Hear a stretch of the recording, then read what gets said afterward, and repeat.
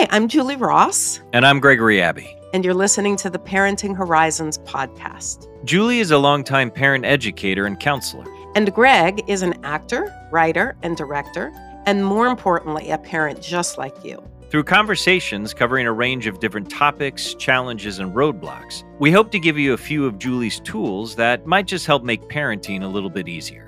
And look, nobody's perfect, and parenting is challenging to say the least. But with a few skills under our belts, we just might be able to be good enough parents and enjoy the journey and our children a little bit more in the process. Hi, everybody. Welcome back to the Parenting Horizons podcast. As always, I'm with Julie Ross. Julie, how are you feeling today? I'm doing great, Greg. How are you? I'm glad. I feel like you always say that, and I appreciate it, and it feels authentic. But you can say you're feeling terrible, but you are generally feeling okay? I'm generally feeling okay. All right. I didn't mean to doubt you. So today's episode, we're going to talk about, this isn't a topic we haven't covered in other areas here and there in the podcast, but we're going to talk about anxiety and depression in your kids, how it can present, and also how to maybe deal with that, either with a professional or among yourselves, using something called CBT, cognitive behavioral therapy, which I know a little bit about, but we're going to learn more about today. And we are lucky to have a guest with us today, Dr. Elizabeth Cohen, who is a psychologist, an author, and a speaker. Elizabeth, thank you for joining us today. Thanks so much, Greg and Julie, for having me. I'm really excited to be here. Great. Before we jump into our conversation, can you talk a little bit about your history and how you came to what you're doing today and what you do? Absolutely. So I'm a clinical psychologist. I run a group practice. We work with kids and adults 10 and up, helping them through anxiety, depression, relationship problems, using cognitive behavioral therapy, which we'll talk about more today. And but I didn't know this, but I was an anxious kid who needed CBT. And I only realized once I was treating people, oh, that's what I had. So I come through it honestly too. Great. And so your main work today is in this, and do you see patients individually, but also run these groups? Is that what you said? We do individual therapy in my practice. Yeah, only individual now. I also I did write a book about going through divorce. So I help parents navigate the anxiety that comes from having two homes and co-parenting as well. It's another area I address with cognitive behavioral therapy. Before we define what CBT is for parents who might not know, is someone who's been in practice for a while, how do you, in terms of anxiety and depression in teens? I mean, I have a teenager myself, two older kids, but just went through it. Do you feel like it's the same as it's been? Have you seen an uptick? I mean, obviously people have talked about the pandemic. I don't know if that's true. What's your take on that in terms of where we are now with it in teens? I think there's a huge uptick, sadly, Greg, directly related to the pandemic. We're seeing a lot of kids in my practice, and I know research supports this too, around the 15, 16, 17-year-old age, really having a lot of kind of diffuse anxiety and also experiences of school anxiety. So anxiety about going to school. And I have some thoughts about it. One of the things, and we'll talk about what CBT does, but it helps teach resilience and helps teach kids how to practice tools of trying something, even if it's difficult. And a lot of where developmentally kids learn that is in the middle school years. We all look back on middle school and think, oh my God, that was terrible. And of course it was terrible. And we learn these really important skills of how to push through difficult times. And many of those kids, those ages that I just mentioned, really miss that time because of the pandemic. And I'm really seeing that as them missing some tools to get through the difficulties that are appropriately developmental for that age of teenage. When you say diffuse anxiety, so obviously we had this crazy situation where kids missed at least a year and a half, if not 2 years of socializing. So especially, like, I'm sure it's high school to elementary, but related to middle school, what does diffuse anxiety mean? And for a child that missed all of that, how does that directly affect them that, they develop perhaps anxiety or depression? So I'll start with the first part about the diffuse. I mean, one thing is that before the pandemic in our practice, we would see typically people that would probably fall into, I'd say, two main buckets, maybe three.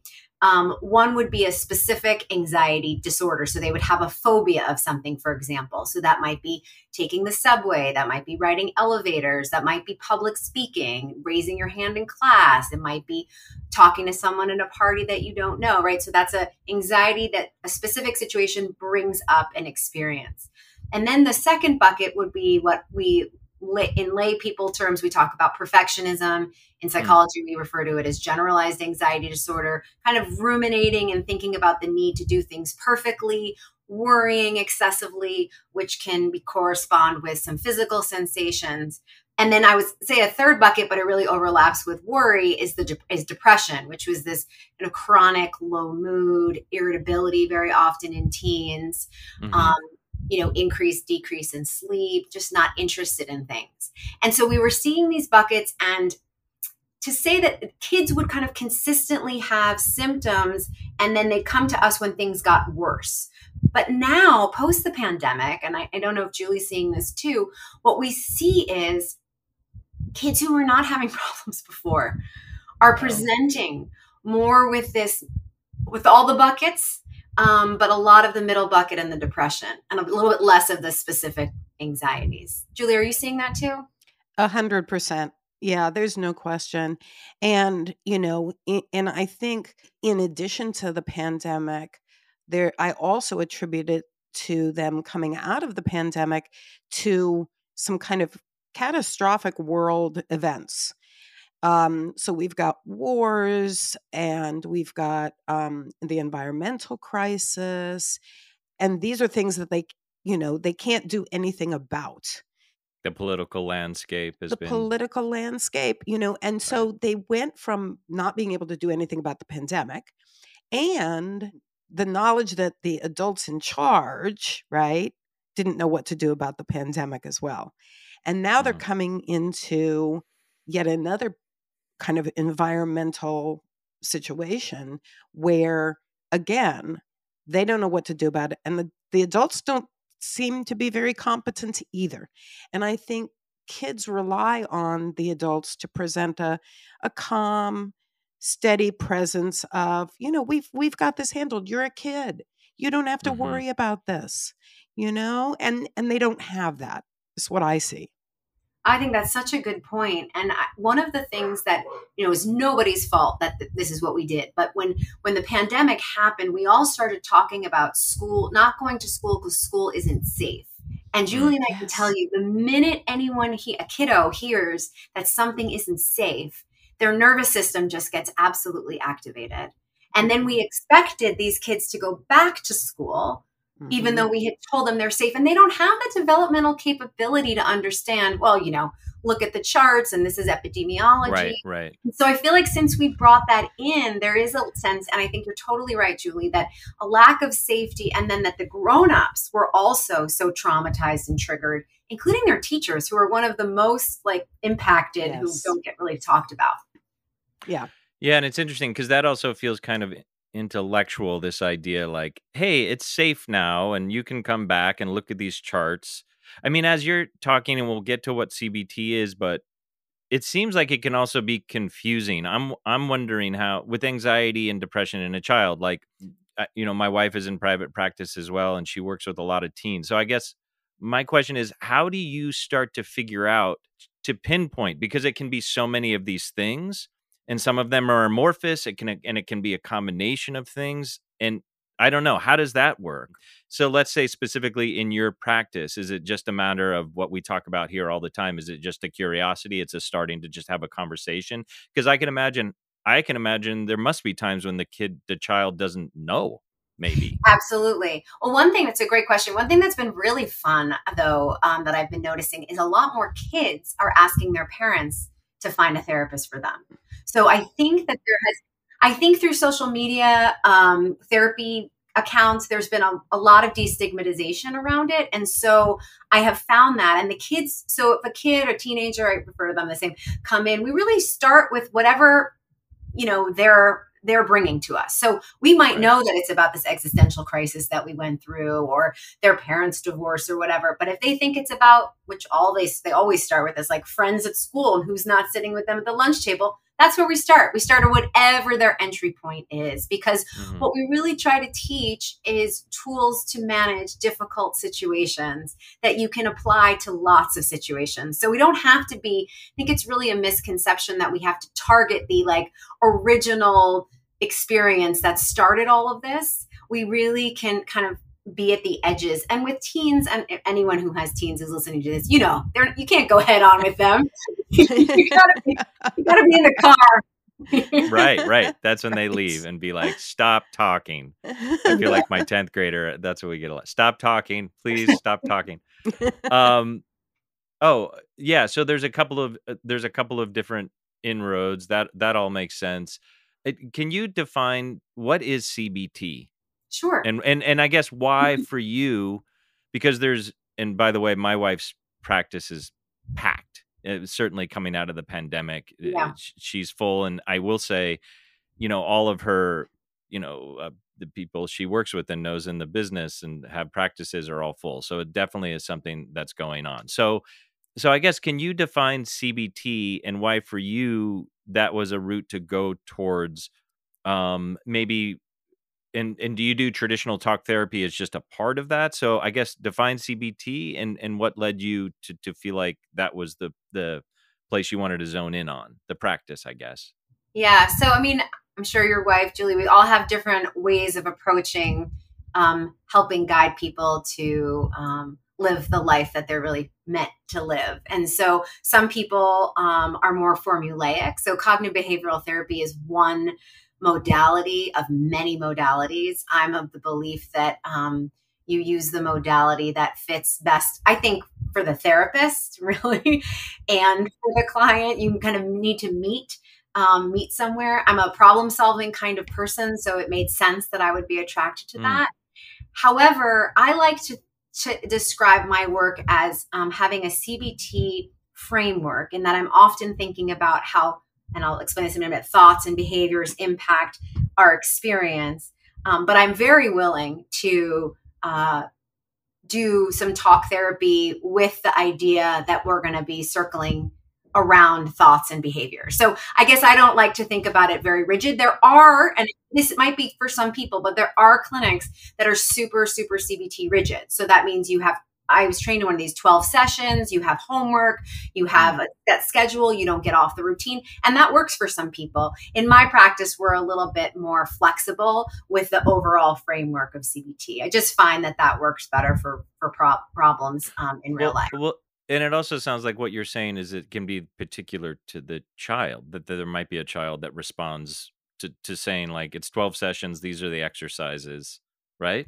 Definitely. And I will just say, just as a PSA, there are two disorders that are really, really important to get CBT treatment for, which is OCD and panic disorder with agoraphobia. Those are ones that just talk therapy really has trouble addressing fully. So I just like to kind of give out, there's so much data that those in particular can really be helped with CBT. So if a kid came in with that, we absolutely would do cognitive behavioral therapy before expanding. But is panic disorder agoraphobia is they won't leave the house?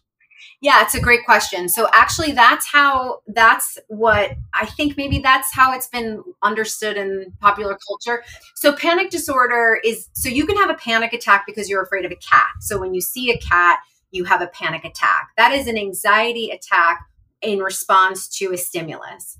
Panic disorder starts when people have, out of the blue, a sudden rush of fear and discomfort, and they don't know what caused it. And so two things happen. Usually you'll look and think, am I having a heart attack? Did I not eat enough? You start looking inward to think, there must be something happening with me that caused me to have this. Or you look outward and you think, I'm on the subway. I must feel like this because I'm on the subway. So then the agoraphobia refers to places that you avoid because you're afraid you're going to have one of those. So most people in New York City who have panic disorder with agoraphobia avoid subways, elevators, airplanes, not because they're going to crash, but because of the fear that if you felt that feeling, you couldn't get out or get help. That makes sense. So talk about CBT then in relationship to OCD. So that seems like a pragmatic way to, like, how would you use it? I mean, I'm sure you could talk about it for like 4 hours, but generally speaking, just so parents who might not understand what CBT is, like, how would you what is it in relationship to something like OCD? Yeah. Is it all right with you if I give you example as related to panic disorder? It's a little Yeah, easier. of course. Yeah, Yeah. of course. Sure. Okay, great. Because OCD has its own kind of specific piece, and because the thoughts are part of it, it's a little harder to explain. So let me just explain what CBT is first. So CBT is a treatment that believes and addresses, I should say, those thoughts, which is the C part. So the automatic habitual thoughts that we don't even notice we're having, that just happen habitually. And then the behaviors that we engage in as well. And that those thoughts and those behaviors kind of feed each other, and that they make the situation more challenging for you. Mm-hmm. So, for example, my favorite, example of how you identify a thought would be something we can all relate to. So you're walking in the woods, maybe, New Yorkers, you take Metro North, you go out to the woods, and you're walking in the woods and you hear a crack of a stick, and you have that automatic moment where you can attribute what you think is happening. So one thought is, that was a stick that I just stepped on. It just cracked. Mm-hmm. The other one could be, that's a bear. I better watch out. I hate bears and I'm terrified. Okay. Right? The third could be, I just read on social media that there was an escape of someone from a criminal facility, and you can imagine how each of those scenarios that you think, they're just thoughts, right? It's the same stimulus, would cause a hugely different experience for you. Mm-hmm. So the person who's had one panic attack on the subway is about to get on the subway and thinks, I can't go on that subway because I always have panic attacks on the subway. So as cognitive behavioral therapists, we're always listening to the thought. So we can, what we do is kind of challenge it or be curious about it, I like to say. And let's say a person says, I always have a panic attack. We love the word always. We stop there and we say, ooh, okay, let's do some math. So you live in New York. How many times do you think you've been on a subway? It's super fun because they're like, 27,000 times. Right, so you write a fraction, that's the denominator. And how many times have you had the panic attack on the one? Okay, so let's get out our calculator and we'll even do the calculations, and the kids like to do this, and you'll see it's 0.007% likelihood that I'm going to have a panic attack. Okay, so it's definitely not going to happen, because that's what a lot of people think, like just positive thinking. It's not going to happen. Like just let it go. It might happen, but it's a very small probability. So do you want to let that probability, we say to the teens, like push you around? Like, do you want that to be what's dictating what you're doing? So that's one cognitive strategy. And is it literally like getting them to stop? And it's about thought processes, right? So you're working with the child to be able to say, like, okay, in this moment, you need to stop and have a conversation with yourself already, somewhat, almost like to check in and say, exactly. I mean, I'm thinking of it just how you said, because in their mind, they literally say to you, every time I've gotten on the subway, or I always have a panic attack on the subway, that you literally have to stop the thought process of, okay, wait a second. So you just said this. So let's think about it. Is that true? Have you had a panic attack? And is that in practice that they can start? And I'm just trying to piece it together from what you're saying, is that you're trying to provide them with tools that is a literal stopping of their thought process, so they have more capacity to deal with these things in the moment. Yeah, such a good question. I mean, we start with, it's really a slow process. I mean, I just said it really fast, right? So we start with just identifying thoughts the first week. So they're just jotting down their thoughts and trying to get into the practice. But absolutely, CBT is a moment-to-moment in vivo experience of telling yourself something different. And then gathering evidence. We talk about it a lot as like an experiment, gathering evidence when you get off the train of what did happen. Okay. Right. So what would I say to myself who said I always? How does that change it? So it's kind of how it's always a null hypothesis and you're looking for data to challenge it. Same way. Mm-hmm. And Right. so, yes, you are eventually. And then again, what I talked earlier about generalizing, we might start with just the subway, but it might later get to, oh, that person didn't want to sit with me at lunch. They must hate me. Huh. Okay. Oh, I'm I see. noticing a thought, right? That Right. if someone doesn't sit with me at lunch, they might hate me. Have I not sat with people at lunch? Yeah. Did I hate them? No. Right. So you start really challenging all the thoughts. So it really helps them start getting aware of these assumptions and challenging them. That's the thought part. I do want to ask you something, Julie, but before I do, I feel like that's something that could potentially take a long time, right? Like this idea that like a child can't come in 2 sessions you're like, okay, you stop yourself and you question it and you think about it. Like how long? And it probably depends on the child, but to get that sort of in practice and get them used to it to a point that's helpful, Yeah. can it happen quickly? Does it take a year? Like, Can I, do you have anxiety, Greg? oh yeah, I've struggled with anxiety. Yeah. Okay, because I'm only asking, you can cut that out. I was just asking because I think it's interesting because people who've had the same ruminative thoughts, they know their thoughts pretty quickly. Like I just, you know what I mean? Like I think it doesn't take that long to get them there because they've had them all the time. It's just getting the awareness of it. Does that make sense? Right. Yeah, sure. Right? Like you I guess probably even though I've had the awareness, to me, it's like, and maybe this is what you're saying too, is like it's an ongoing struggle. It's not like I've solved it, the waking up at 3 a.m. and ruminating, but I've also had it for a long time. So I have been able, I mean, I haven't done CBT, but either through my own therapy to be like, okay, how do I kind of handle this in a better way? And what tools can I use for myself that I've learned as kind of coping mechanisms for it? And I guess that is the idea a little bit. Okay. Exactly. It's not about banishing it completely. And we can talk about how parents can help, but it's about how to approach, because we'll constantly have automatic thoughts, right? Like I could be sitting here and thinking right now, like I probably shouldn't have asked Greg that question. And then I can think to myself, it's okay to ask questions. It's okay to make mistakes. Greg's been asked a lot of questions. Maybe it wasn't a mistake. Whatever it is, like constantly, even as grown-ups, sure. right? So yeah, it's just an active practice, I think. Julie, I'm wondering, because I know you understand what CBT is. So in your practice, if you're working with a parent who has a child that's struggling, when do you know, like, well, this might be a time to refer them to someone like Elizabeth? Like, what's your experience with that? I mean, because I only work with parents, and what I do is I listen to the parents' stories and I give the parents techniques and tools to change the situation. So when I think about like what Elizabeth's talking about, I talk to parents about what I call the think, feel, do cycle. So something happens, right? And we have feelings about what happened. And then based on those feelings, we change, that affects our behavior, which affects the next circumstance. But the piece that people leave out is that we don't have feelings about something that happened. We have thoughts about whatever happened. So there's a missing piece in this cycle that I encourage parents to look at for themselves, first and foremost, right? And then so for example, maybe their kid is ruminating about something, and the parent's feeling is frustration and anger, and they feel put out.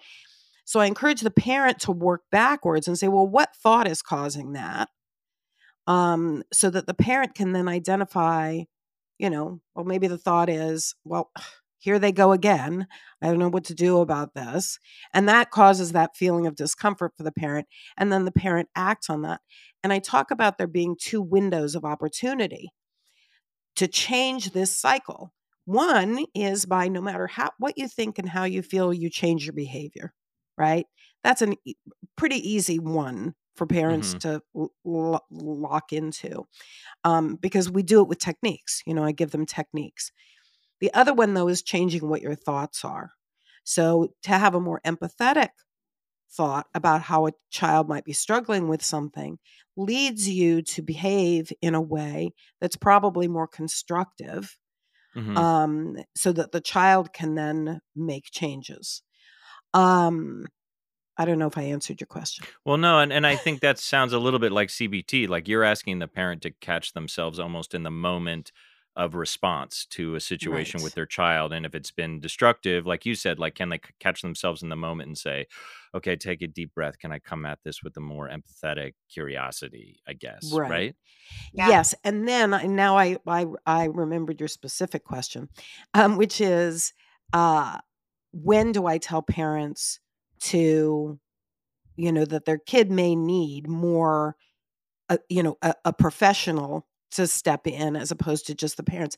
And the answer to that is when I see that parents have a good handle on their own think, feel, do cycles, and they're able to change their thoughts and they're able to change the behaviors, but it's not changing the child's behavior, then I say, this is past the point of you being able to do this yourself, and you might want to look into a therapeutic, environment for your kid, because there are things that as parents we can't handle.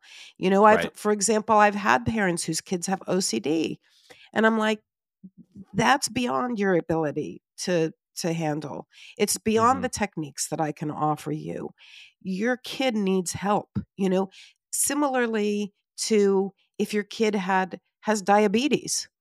You can't do anything about that as the parent. Right. You've got to get a medical professional in to, to address that situation. So there are certain things that if I see a parent has really, really tried to Hmm. change their techniques, to change their behavior, to change their thoughts, to be more empathetic, and the kid isn't changing, then I'm like, you need Right. Elizabeth. Well, yeah, and I see you nodding, Elizabeth. Can you just speak to that a little bit too? And we will talk afterwards. Let's talk a little bit about what a parent can do on their own. But how should a parent determine it? And I know it's probably some of the things Julie just said, but would you add anything to that? Is it when it's something that's chronic? Like when do you think it makes sense for someone to seek out more specifically professional help, like working with someone like you?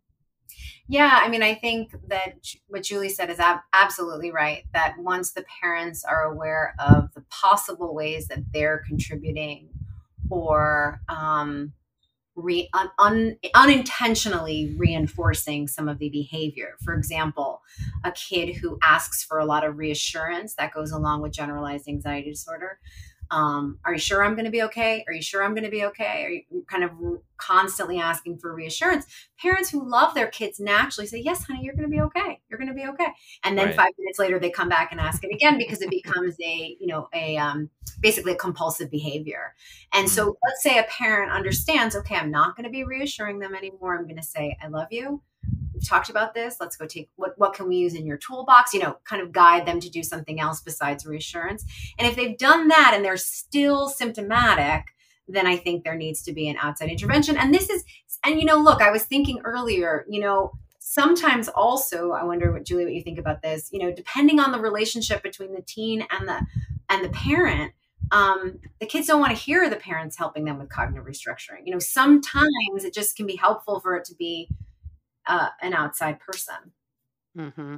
Yeah. Yeah, I mean, that makes a lot of yeah, totally. Like, we've said that to you can say that to teachers or coaches, like, "Will you say that to them? Yeah, Because if I say that to them, it doesn't matter and they won't hear it. They might exactly. actually do it." Exactly. Exactly. And Greg, there was something you said earlier that I think you were bringing up a really important point that I hadn't said, which is that another big piece of CBT that isn't part of the letters is about becoming more mindful or more aware of your thoughts. And I think that Mhm. what you were touching on before is that we do teach kids how to do that, but that in and of itself, you're absolutely right, is a process of becoming aware. The good news is their brains are much better at it than all of us who've been not doing it for years. So we can Right. teach them a little bit faster, but the first step is exactly what you're saying, just kind of becoming aware through mindfulness. And so CBT also does involve doing mindfulness techniques as well. So if someone what are some of the things that well, certainly, I guess I would ask, first of all, is what is the presentation maybe in a house that a parent should go like, okay, in terms of whether it's anxiety or depression? I mean, we've talked about this a little bit, and I guess some of this is obvious, but is there anything that presents for you that a parent can then be like, okay, there's something going on here? And then are there things outside of literally taking to see someone like you that parents can do on their own? And you can both speak to that. Elizabeth, do you have any thoughts about that idea? Yeah, I mean, I guess I would say, it's so hard being a parent because, you usually have an N of one or maybe two or maybe three. You don't know, you don't get to see the whole class. So you don't know if this is quote unquote, developmentally appropriate. And so it can be really hard to know, is this, especially come on, we live in New York, especially like high pressure, it's like my kid's freaking out about school. Like, isn't that what they're supposed to be doing? How do you know? So I just to parents, like, it's really, really hard, and kind of trust your instinct about it. Like if a kid, kids are supposed to be generally having fun and enjoying their lives and doing a number of different things and have the ability to bounce back. So if you're noticing things like a lot of rigidity, I mean, technically, to be diagnosed with a disorder, you has to be interfering and distressing. You need to have both of those things. So that's something parents can think about. Is it interfering, and then is it distressing to the child? And I would really say trust yourself about it. And because usually, Julie can speak to this too, people come to me and they think, oh, I've been thinking about doing this for years. I mean, they come to me down the road. So, trust yourself around it. Julie, what do you think? Oh, yeah, I think 100%, Elizabeth. I think that, parents often have the radar, right? That says, I don't know, this doesn't seem like it's typical. And, and if you think that to yourself, then, find out, do an investigation, reach out to a therapist, say, or a counselor, and say, do you think this is typical? You can even do that with your friends. If you have friends who have kids who are the same age as yours, you can say, are you seeing this? Is this a typical thing? Or am I, is there something off? Because it feels off to me. Because, helping kids get comfortable and helping kids with their own feelings and helping kids become resilient, I see that as like the main job of parents. Because if you aren't comfortable in yourself, and if you aren't comfortable with feelings, even uncomfortable feelings, everybody has comfortable and uncomfortable feelings. It's normal. Right? So we have to be able to say to ourselves when an uncomfortable feeling comes up, oh, yeah, I've had this feeling before. Well, what are the strategies that I use to get through it? Do I even need to get used to strategies, or, is it just going to fade? What has it done in the past? That's real resilience when we are capable of doing that. A lot of parents don't have that capacity. And then I think it's really important for parents to think ahead to their main goal being, how do we create a human being in the end who's resilient and comfortable with their feelings. Yeah. I guess I want to say also, just because we're in New York, stress, teenagers should not feel so much stress. I agree. I mean, they just, so they're like, oh, aren't all teenagers no. Like, don't all teenagers feel sad and unhappy? No. Right. Like someone said to me, came to me and was like, oh, my kid, she cries every day. That's not what people should, right? So I think there's also, look into it. I love the idea, Julie, of talking to people. It also brings to mind, this is why it's so great you have your podcast. We're meant to be living intergenerationally. I'm meant to be living with Julie, where she says, oh, I remember when my kid did this and we needed that. We don't have that kind of community, and that would help us, have a middle ground from home to directly to therapists. Because I think a lot of parents are like, I don't want to send them. And it's like, you're right. There's supposed to be this middle place, and we're missing it in our culture, I think. Yes, I completely agree. And I think, speaking to the idea of living in a big city like New York, and I'm sure that this occurs in other big cities too, there's a lot of academic stress, and parents their kid has to be a member of the travel soccer team and the basketball team and has to be in a pre-professional dance program, and then they have to get they have to keep their GPA at a 4.0 because otherwise they won't get into a good college. And that starts in preschool. And that's insane. And kids wind up feeling like, why am I just who I am not enough? Exactly. Why am I not enough? And so many clients, this goes to what you're, Greg, about how to help parents. So many parents say to us, I don't know where these kids get all this stress. I don't know. I've never said one thing to them about their schoolwork, but they're so focused on their schoolwork. And so I say to parents, where to start? Look at your beautiful, wonderful selves and ask yourself, make a fear inventory, make a fear list of all the things you're afraid of. Get really clear on your stuff, because kids are feeling that all over, even if you never say it. And so you can do so much work by looking at yourself and your own fears and challenging them a bit. I like that a lot, Elizabeth, that idea of kind of doing a fear inventory. And, what am I afraid of? What is the story I'm telling myself? Right. Because I think a lot of parents would say, myself included, like, well, I'm afraid. I could hear myself saying, well, I'm afraid she's not going to get into a good college. And then the minute I say it, I think, no, I'm not. Like, but I don't say it. I keep telling myself I shouldn't be that, or I'm not that. I don't own that that's a fear. So if you just name it, you can challenge it and then hopefully release it and not put it on them. Yeah. Yeah. I mean, Julie, I feel like you talk about, and we talk about on the episode a lot, is like parents checking in with themselves first and kind of figuring out their own stuff. I mean, I will say, like, the academic piece, I do feel like parents can do that, but kids do it to themselves. I mean, my daughter just is now a freshman in college, but that process was horrendous. And a lot of it was because of her own pressure she put on herself to check all the boxes. And I think that college structure is kind of broken. So that's part of it. I mean, I do want to just speak to this anecdotally because of what you guys said. I love this idea of asking. It's okay to ask the questions, and it doesn't mean you will even do it. Like, and to trust your instincts. So one of my children had some struggles with impulsivity, ADD. We didn't really know that, but we had some instinct, like there's something going on here. And in middle school, we were with just the counselor at the school, and I think, which was a regular meeting. And I think both my wife and I did finally say, like, hey, this comes up, should we consider medication? And he immediately was like, yes, you should. And it was only because, and again, I want to say that doesn't mean like, okay, now your child's on medication for 10 years. But the idea is like, hey, take this one step at a time.